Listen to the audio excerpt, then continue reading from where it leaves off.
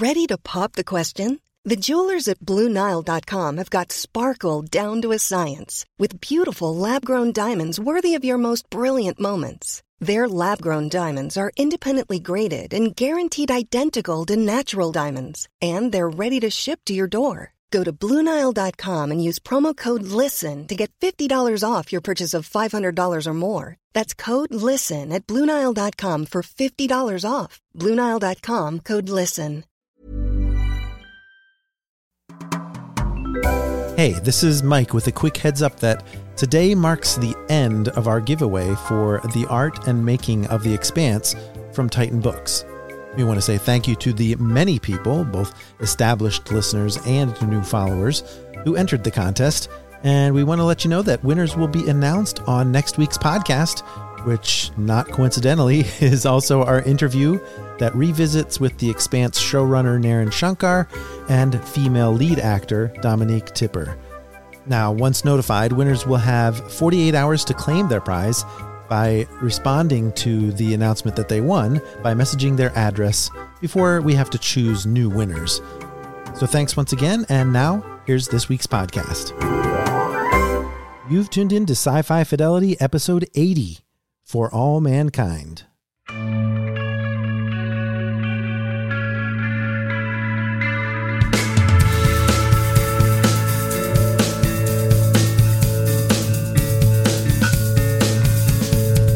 All right, welcome back to the podcast, everybody. It's Mike and Dave with you once again with another show topic. This one's taking us to a streaming service that I'm not sure how many of our audience members have subscribed to at this point, but it's definitely a show that's been getting a lot of buzz on Apple TV+. For All Mankind is an alt history in the vein of Man in the High Castle, you might say, but also kind of a workplace drama wrapped up in a sci-fi concept. Yeah, and I think last week when I accused you of spoiling the premise, which is, of course, that the Russians got to the moon first, I think you're right. I think that's one of the worst kept secrets, along with the fact that the U.S. Well, it's the log line. It's the log line for the show. Okay, like Man in the High Castle, everybody knows going in the U.S. lost the Second World War. But yeah. It really is a series that has exceeded my expectations, because even though Ronald D. Moore created and wrote it along with Matt Wolpert and Ben Nadivi, I was still a little concerned that it was just going to be a drama with the space program in the background. And while that's certainly true to a large extent, there are so many other aspects to it. So a little more of the background, you filled in some of the gaps already, Michael. It premiered on November 1st, 2019, and it's a 10-episode season. The first 3 are dropped together, and then we get a new release each week. And I know you and I, as podcasters, love this kind of a format. Yeah, it can be a bit tiring. We've got a ton of Netflix shows that we've talked about on this podcast, and it's a challenge to do those kinds of shows. And I think it would be interesting to see if anyone does an episodic discussion out there on Apple Podcasts for All Mankind, or any of the shows like The Mandalorian or See, any of these new shows that just came out this month on the new services. Right. And how many times have we broken our 2-episode rule with a Netflix series? Right. That's definitely true. Like a Russian Doll, for example. Right. So we're going to talk about the first 2 episodes here. By the time the podcast drops, I believe 3, 4, and 5 will have been released. So we'll talk about what goes on in those 3 episodes a little bit in the spoiler zone. But episode 1, titled Red Moon, because of course the Soviets land there first, and the opening scene right away, 500 million around the world are watching the first moon landing, and we cut back and forth between a NASA mission control, and there's this stunned silence when the first man lands on the moon. And of course, we knew that going in, but I think there's still that hope that, well, maybe something different's going to happen. Maybe it's not exactly what we thought. But of course, we all know the first words from Neil Armstrong. Instead we get the Russian cosmonaut. I take this step for my country, for my people, and for the Marxist-Leninist way of life, knowing that today is one small step on a journey that will someday take us all to the stars. And while that's extremely verbose, there are a couple of key phrases, of course, the one small step that we're probably thinking, they stole that from Neil Armstrong. But the last part, that will someday take us all to the stars. And, you and I talked about the Nat Geo series Mars. And of course, the idea is that colonizing Mars is just one step of going farther out into the solar system. Right. And what's going to make these nations do that and invest in it the way they did to get to the moon? The only thing that got us there under Kennedy's administration in our version of history is the fact that they had to compete with the Soviets because they had gotten first to space. So if they had to continue competing with the Soviet Union, would they take it farther and farther and even beyond the moon to Mars? And I do kind of wonder, when are we going to get to that point in the series, since it's already been renewed for season 2? Maybe we'll be in Mars at some point.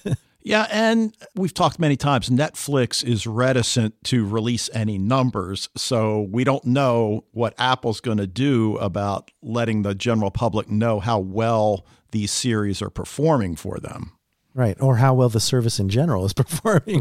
Good point. But let's talk a little bit about Eddie Baldwin, played by Joel Kinnaman. And obviously Joel Kinnaman has a special place in our hearts because we did a podcast way back about The Killing. Yeah, and then he took on Altered Carbon, which I reviewed for Den of Geek, and that was really hardcore, one of the few cyberpunk shows out there on TV. So yeah, he's really making a name for himself. Right. So we learn early on through various implications that he had a chance as part of Apollo 10 to walk on the moon. But since the mission didn't call for him to do that, it opened the door for the Soviets. And of course, we're thinking, well, if he had the chance, why didn't he do it? And of course, as we learn, that wasn't part of the mission, that the Americans at this point are very methodical, that this mission is to learn, I think it was to find a suitable landing spot for Apollo 11. And that's, of course, what Apollo 10 did in our real version of history. I think it's interesting that they use facts from our own history and include characters like Neil Armstrong and Buzz Aldrin in the cast of characters, but then they make up these fictional people like Eddie Baldwin, who didn't actually participate in Apollo 10. That was some other folks. But the Apollo 10 mission is described exactly as it happened. Right. And much of the show does follow that scenario where it follows history point by point, and then suddenly we're thrust a character that is completely fictional. But I love the character of Eddie because he, in so many ways, is the quintessential anti-hero. I mean, he's at the bar that all of the astronauts frequent, and there's a reporter that's unsuccessfully trying to get one of the U.S. astronauts to comment on the Russians landing there. And Eddie does the unthinkable, and whether it's because he's drunk or fed up or whatever, criticizes NASA's approach, sees Apollo 10 as a wasted opportunity, and keeps going that we used to be on the cutting edge. We were willing to take risks, but after the Apollo 1 accident, which of course really happened when the 3 astronauts died in that tragic fire, and that's why we lost the moon. Which, of course, makes for a great headline for the newspaper. Yeah. Not so much for Eddie's career at NASA. No, he gets put on desk duty at that point. And he already was kind of chomping at the bit because he knew he was set to be on Apollo 15. But even that is taken away from him, even though who knows how far off in the future that is. Right. And we see Wernher von Braun as the head of the space program, of course, a historical figure. And he obviously wants Eddie removed not only from the Apollo program, but from the agency completely. But I guess he's got some people watching out for him, and he's demoted, as you say, to essentially a desk job. And I love that scene with his wife, Karen, because she understands what he did.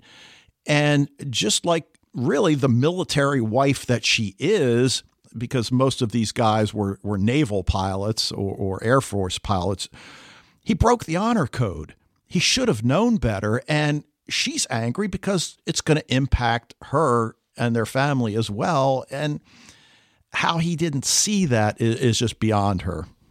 And I think the person looking out for him that you mentioned is Deke, the character of Deke, which is this character that's fictional, played by Chris Bauer, a great character actor. And he's the one that actually keeps Eddie around. And he continues to do that, stick up for his guys throughout the series. Right. Now, one of the areas that the series focuses on is the role of women. And we'll talk a little bit more about that in the spoiler zone. But Margot Madison, played by Wren Schmidt, who is an actress that I know from Outcast, but we see her immediately as the lone woman scientist in a sea of men. And again, that's not a surprise. She's so dedicated. One of the first scenes we see her in, she's sleeping in her office. She's got all sorts of little workarounds, whether it's for her hair, for her deodorant, whatever, where her clothes, where she sleeps. But we learned that her father has a certain level of importance, and he and von Braun had a relationship. So, of course, one of the first questions we're asking, did she get this position because of her father's friendship with von Braun? And while the answer maybe is yes, we don't really get an answer.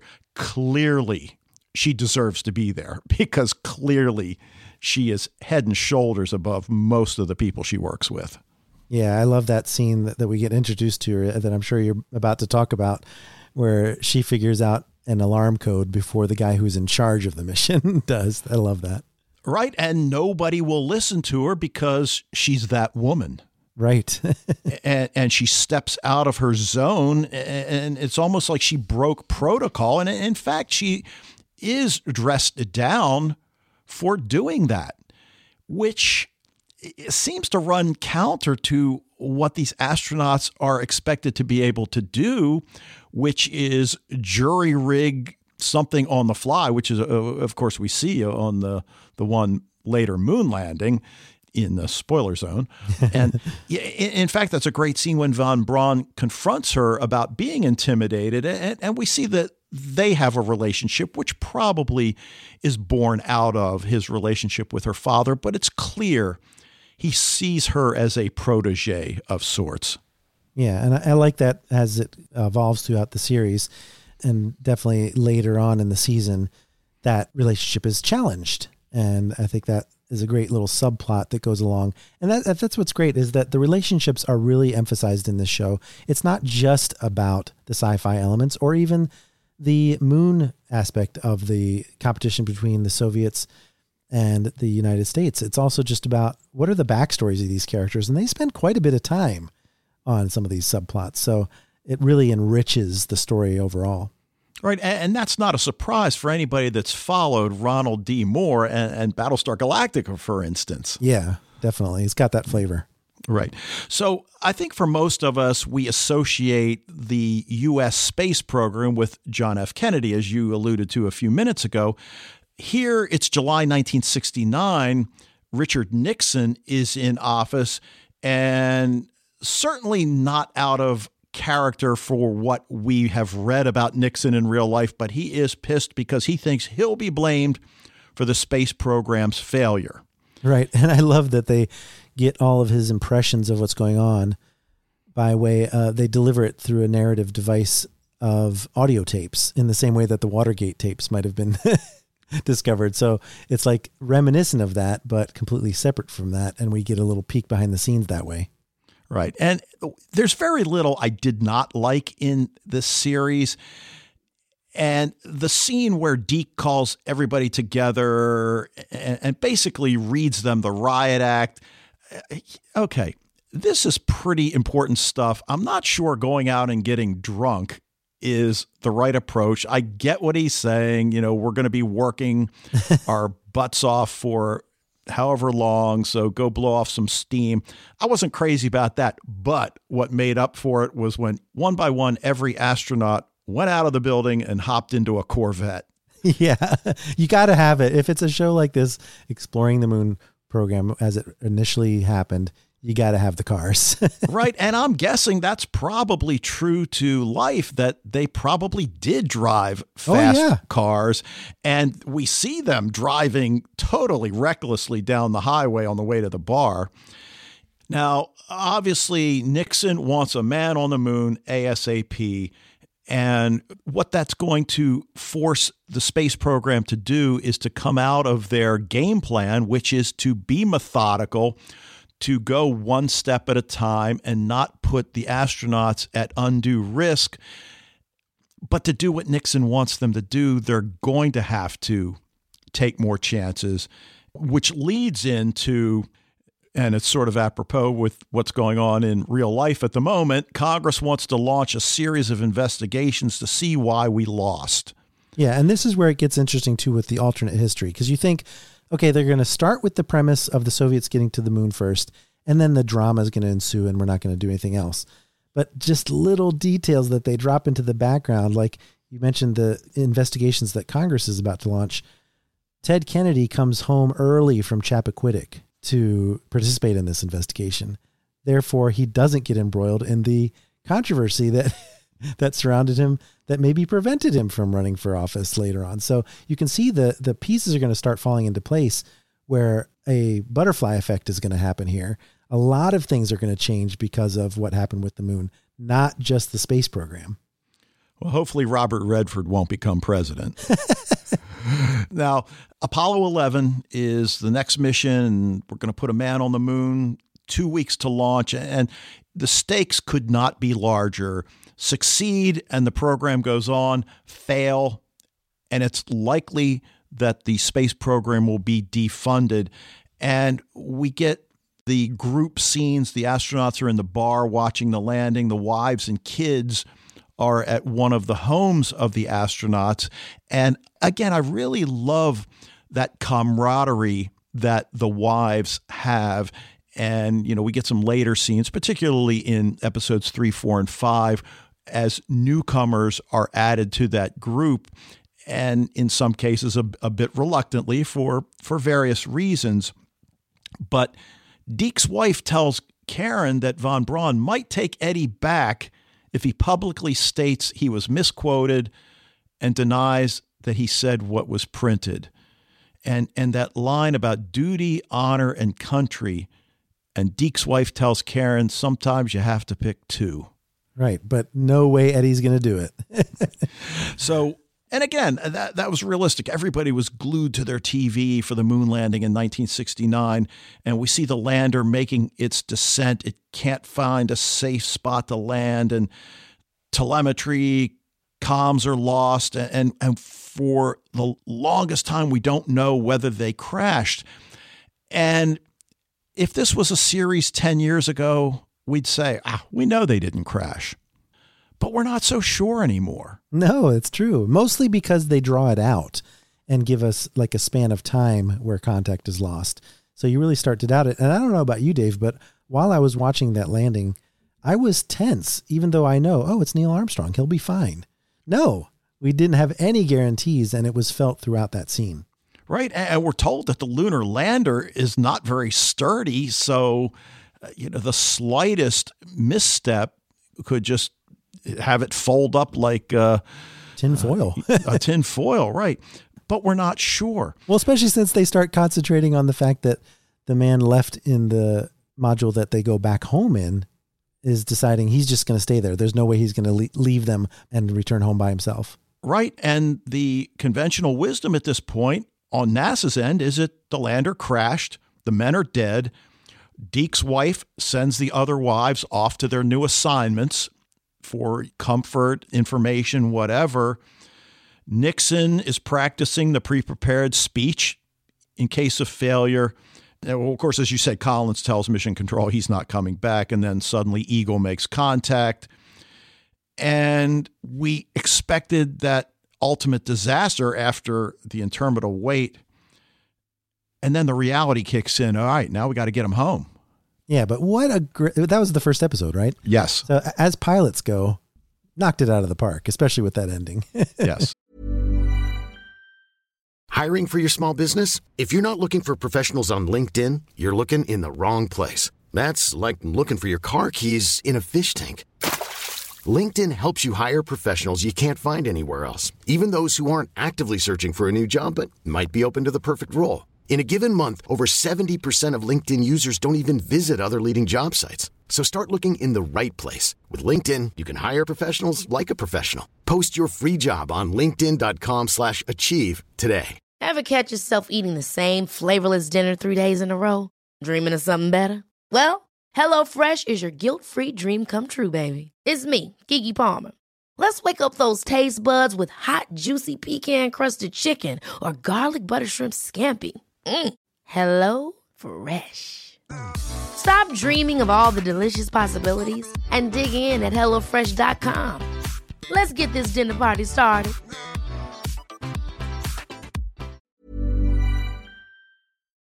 Right. Now, I'm not going to go into a whole lot of detail here. I've made myself clear in many cases. I'm not huge on social commentary in my entertainment. I understand it's going to be there. And there's a fair amount in For All Mankind, but it stays in the background. And this Mexican story, if you will, which carries through the first few episodes, if you want to view it as social commentary, I can certainly understand that. But we see this young woman, Alita, at the grave of her mother. Of course, at the beginning, we don't know it's her mother, but it's July 20th, 1969, and we see this group of people at the U.S.-Mexico border, and they're sneaking into the U.S., and it seems as if they picked the perfect time, probably deliberately, because they knew the rest of the world is watching the Apollo 11 moon landing. And, of course, these Mexicans are making a landing of their own, and it's a great visual scene as they're crossing the border, that full moon in the background. It just visually is stunning.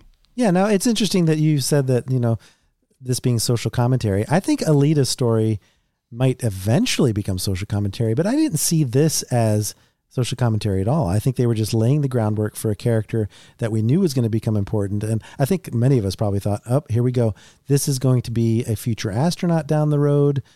Once they get to the future part of this, several years pass.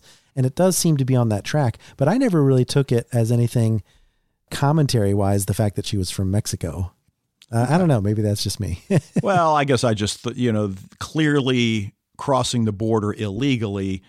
Yet at the same time, this is clearly a young woman that is going to grow up to be somebody important. And while I don't think she's going to be an astronaut, I do think she's going to be literally a rocket scientist. Okay, I like that idea too. and I love how they lay the groundwork, because her dad works as a custodian at NASA. And what a wonderful father he is.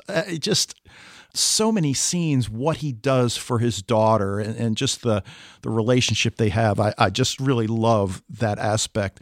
But her fascination with fire, and how she's constantly setting things on fire, and it's really dangerous. And you wonder whether it's partly linked to a depression over her mom's death, which has clearly affected her, or whether it's just something that's in her, this level of curiosity, because we see that scene where she starts a fire with a magnifying glass. Yeah, it just kind of makes her realize that she can channel this into something, because she's kind of scared by it when she tells her father, I want to be inside the fire. And you think, oh, is she a pyromaniac?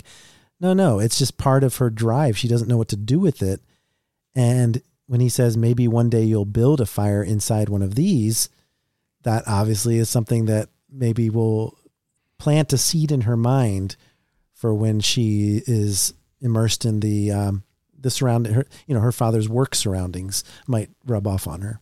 Right. And that's what I love about this beautiful relationship, because on the one hand, you think he should be irate that his daughter could have burned the house down, but instead he sees something beyond that. He sees that spark of imagination, and he knows his daughter's something special. And as you said, maybe one day you'll build a fire inside one of these, which of course I think is going to be a rocket. Yeah, no doubt. Yeah. So, all right, now episode 2, titled He Built the Saturn V, focuses a lot on Wernher von Braun. Certainly the aspect that we see come to the forefront in episode 2 is that the space race has now evolved into a mission to put a military base on the moon, so that it's not enough to land a man on the moon. We've got to be the first to put a military base on the moon. We learn that the U.S. has procured Soviet blueprints for a base, so we understand why the urgency is there. But von Braun comes across as the pure scientist, that he doesn't want anything to do with a military base. And you can understand that. I mean, the guy worked for Adolf Hitler. Yeah, and the whole Manhattan Project is looming in the background too, I'm sure, where you don't want the technology that you think can be for the betterment of mankind being used as a weapon. Right. And he phrases it that he doesn't want space to become a battlefield. And of course, when Nixon hears that, he wants von Braun gone. So, we talk about the space race, and I think what we see in this series is it literally is a race, in that their rocket's in the air. Well, we got to get ours. Can we catch it? Not literally, but I think it just feels like so much more of a race than it did living at real time, which yeah, I did, you didn't. No. I'll tell you one problem I do have with the series is what happens with the next part of the Soviets getting to the moon, because I think there's a certain amount of one-upmanship that needs to happen. And of course, they're setting up plot lines for later storylines that are not related to the space program.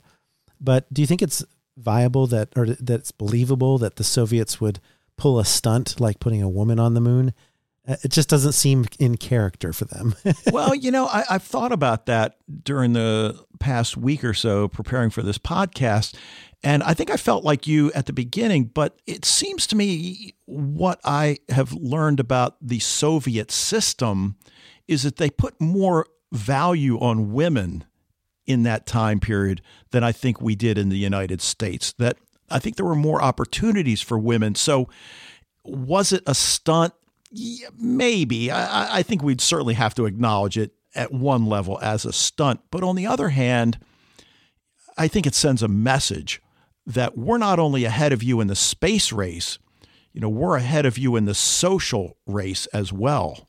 But man, what an effect it has on society at large that really sets history on a completely new path, again, unrelated to the space program. And I love that about this show, is that this butterfly effect really starts to set into motion some subplots that are more about alt history, because people who watch The Man in the High Castle, sure, they watch it for the alternate history, but they also want to watch it for the sci-fi elements of the parallel worlds. We don't have that in this series.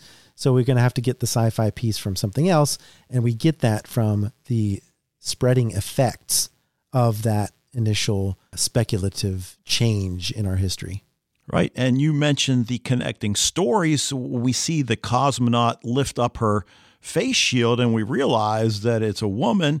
Well, we've got the story about Margot trying to break through the boys club barrier, Alita.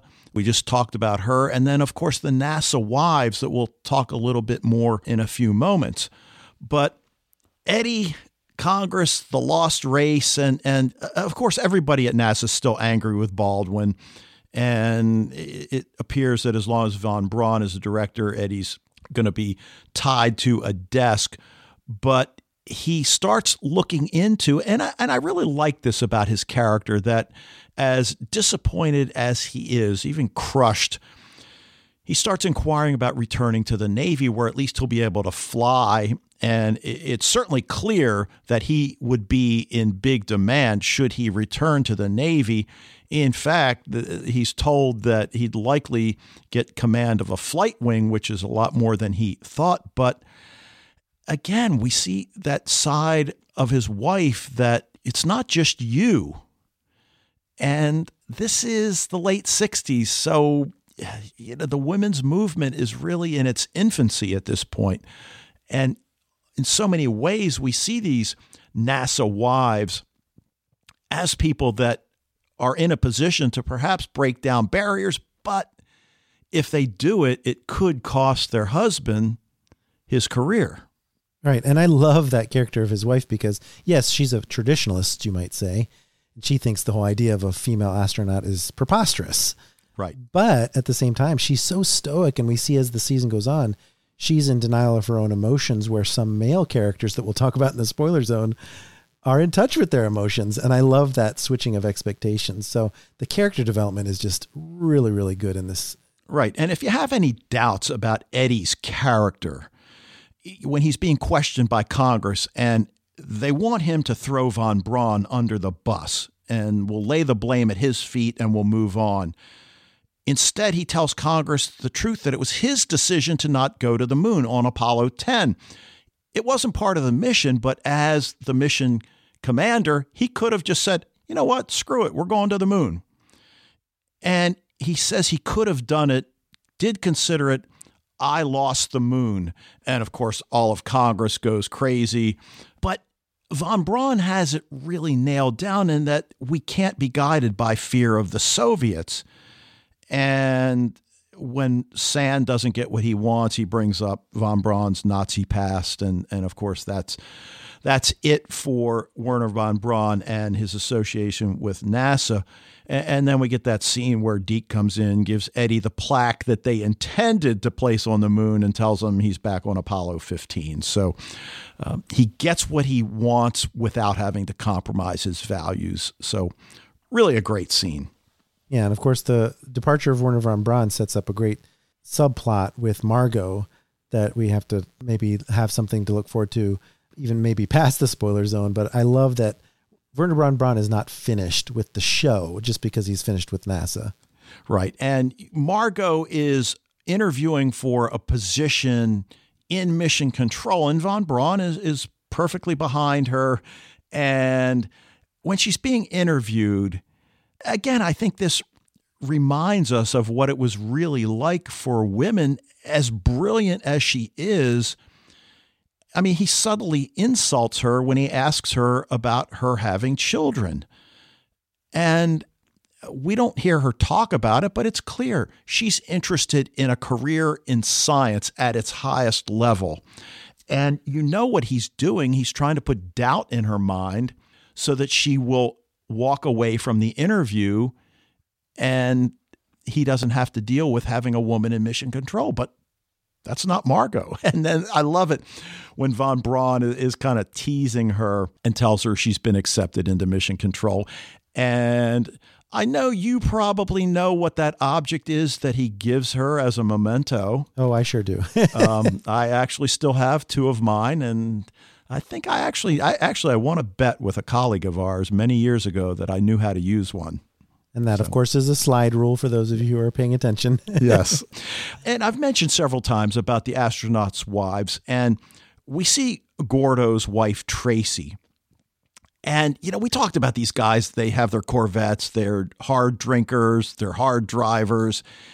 And Gordo has a reputation as a womanizer. But we get that scene where she has it thrown in her face. He's off somewhere on a, and I'm making air quotes, business trip. And I guess technically he is.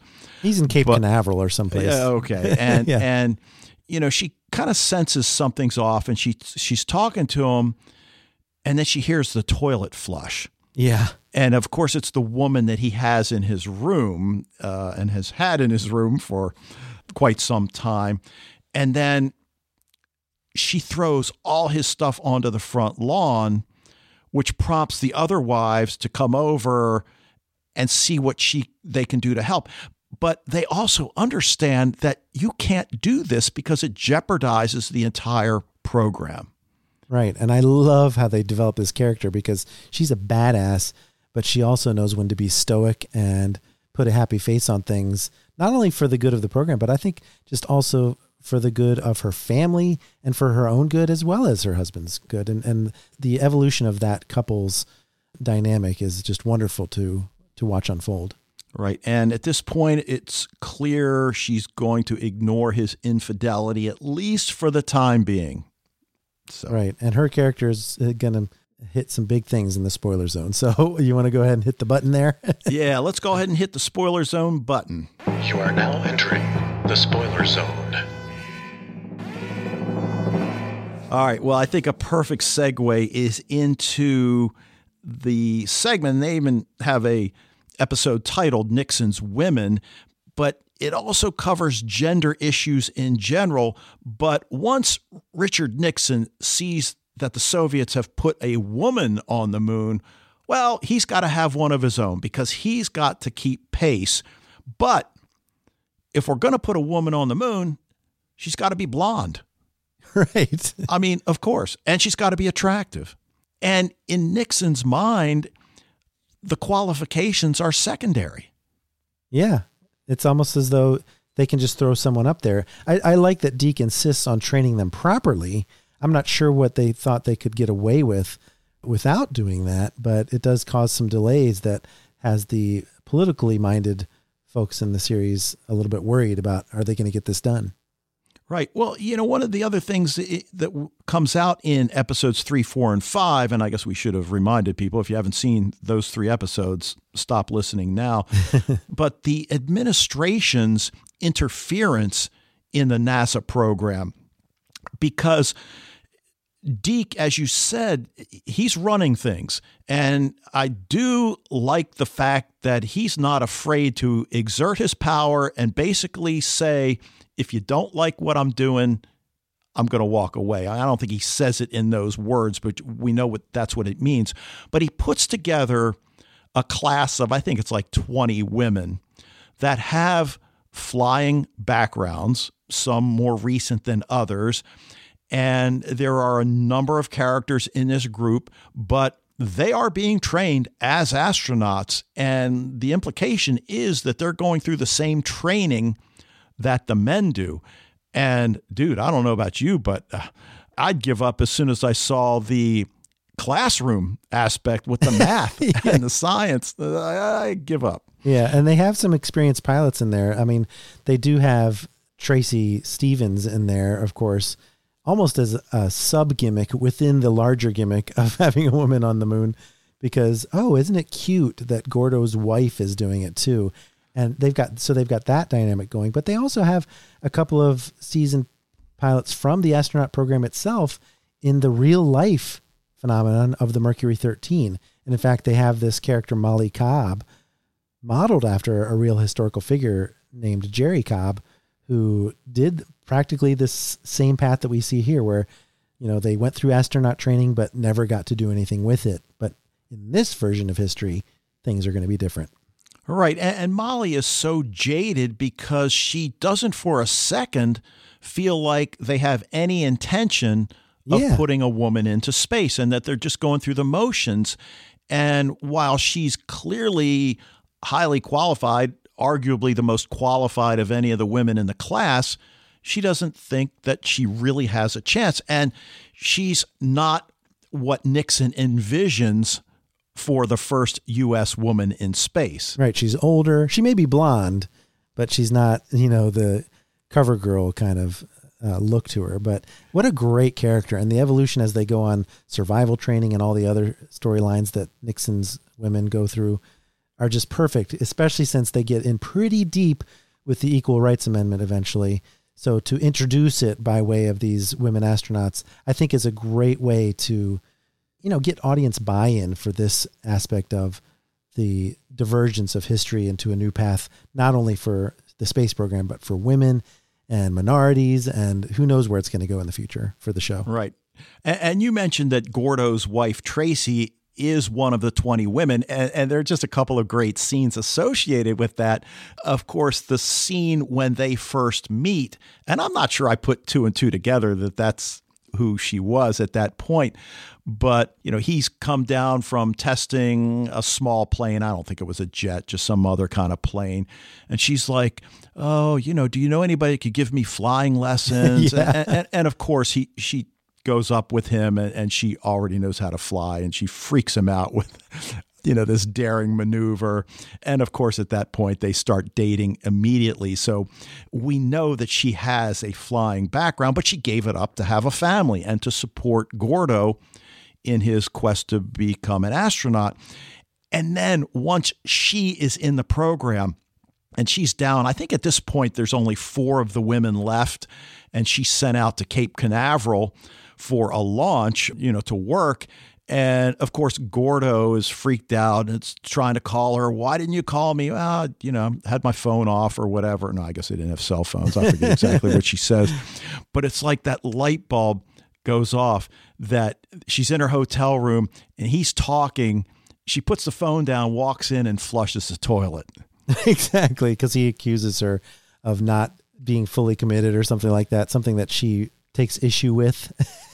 And I love it because she now puts that seed of doubt in his mind that perhaps she's doing what he has done to her. And she has a smile on her face as she just hangs up on him and walks out the door. I think she puts her sunglasses on. It's just a great scene. Well, and he's so supportive of her the whole time. So even though he's made a lot of mistakes, you got to love the fact that this conflict is in their marriage. But at the same time, there's a real bond. And so you can actually see their relationship from a number of different angles. Right. And just a couple of other points, and we kind of alluded to this. What comes out in the next 3 episodes is that NASA has basically made a conscious decision to take risks that they would have thought unwise in the past. And again, these are risk takers that, are in these positions. And in many cases, their answer to being asked to take a risk would be, hell's yeah. Exactly. Well, I love that, they're talking about the culture of caution that came from Apollo 1. And then in the mission where both Eddie and Molly are on the first mission that has a woman on it, they take several risks, changing the mission several times, changing the landing site, changing the amount of time that they're out looking for water, and all the different things that they take risks pay off big time. Right. And just the bonding. Oh, yeah. In that crew, because she is the final vote. And ironically, she's the one reluctant to say, yeah, let's go for it at the beginning. So, yeah, just what a great scene. And then the last thing I want to bring up for the spoiler zone is the mission to find ice, which, of course, can transform into water, as we all know. And fuel. Yeah. Right. And fuel. And what that will allow them to do is then take off from the moon. And, it's just a hop, skip, and a jump to Mars. And then from Mars, on out to the solar system. But anything else you want to bring up for the spoiler zone? No, that was the main thing, was the water and ice and Molly's involvement in it. That was such a great moment. And I think the 2 favorite moments for me were the times when they were getting to the moon, just such excitement, not only with Neil Armstrong and Buzz Aldrin and the almost certainty for some reason that they were going to fail in some way, but then they succeeded as well. And then the whole thing with Molly and her sense of wonder, even though she was such a cocky character, she was just so humbled by the experience of what happened there in that episode. So gotta love it. I think it's also interesting, and I'm transitioning into our what's up next week. Did you notice that one of the executive producers, in addition to Ronald D. Moore, is Naren Shankar from The Expanse? Did you see his name? I did notice that, yeah. Even, I think, wrote one of the episodes, maybe even directed one of them. So that was a nice little tie-in to another space show that we love. Yeah, so what do we have up next? Well, we actually do have our Expanse interview, which also is going to be the episode in which we give away our prizes for our drawing, the giveaway of the art and making of The Expanse from Titan Books. And so we thought it would be appropriate to give it away on the episode in which we're interviewing a couple members of the cast. Now, this is an interesting story that the Expanse interview was set up this way, certainly. I was originally supposed to go to the set. They're filming season 5 right now. I couldn't make it just because of things happening back here at home, but they promised me a phone interview. And I said, well, I'd like to talk to Wes Chatham, who plays Amos, one of the fan favorites, if the entries into our giveaway are any indication. And, things just kept moving around, getting shuffled around, because that's the nature of trying to get someone to interview while they're filming. And so they kept changing who I was going to interview. And guess who I ended up with? Dominique Tipper and Naren Shankar, the 2 people who we've actually already had on the podcast. But guess what? I'm not disappointed at all by that fact, because these 2 are great people to talk to about the show. They know how to tease the details without giving out spoilers. And of course, The Expanse season 4 is coming on December 13th. So our episode on December 8th will be perfectly timed to whet your appetites for the show to come. Yeah, and we do love that accent, don't we? Oh, yes. Dominique Tipper can get on the podcast anytime. She was our very first interview on the podcast, so we definitely have a soft spot for her. But that's next week on the podcast. That's going to be it for this episode of Sci-Fi Fidelity. Keep the discussion going on social media. You can follow Den of Geek on Twitter and Facebook at Den of Geek US, and we are at Sci-Fi Fidelity. And in the meantime, we'd love it if you could rate and review the podcast wherever you access it. Be sure to send us your suggestions for future topic ideas via social media or in an email to sci-fifidelity@gmail.com. Thanks again for listening, and we'll see you next week.